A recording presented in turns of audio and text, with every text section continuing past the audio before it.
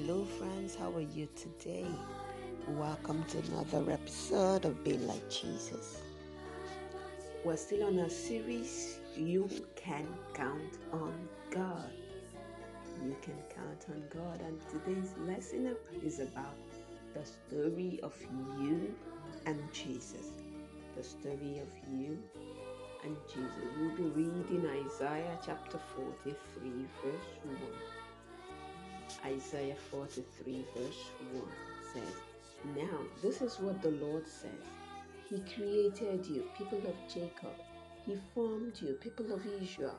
He says, don't be afraid because I have saved you. I have called you by name and you are mine." The story of you and Jesus. Bethlehem was hit by a terrible famine. Crops were not growing and food was getting hard to find. So Naomi, her husband, and her two sons moved to the land of Moab. The two sons married women from that land. Then Naomi's husband died, and her two sons not long after died too. Naomi was left alone with two daughters-in-law, Ruth and Orpah. With her heart broken and her family gone, Naomi decided to go back to Bethlehem. Orpah went back to her own family, but Ruth went with Naomi. Because Naomi and Ruth were widows and because they were poor, life was not easy. Ruth went out into the fields. There she gathered up the bits of grain that the workers dropped. She and Naomi baked the grain with bread for their food. No one paid much attention to Naomi and Ruth. No one really tried to help them, except Boaz. Boaz was not poor. In fact, he was quite rich. He owned the fields where Ruth gathered her grain. Boaz saw Ruth. He asked others about her and learned her story. Boaz spoke to her with kindness, helped her, and protected her. Then Boaz married Ruth, saving her and Naomi from a life of struggle.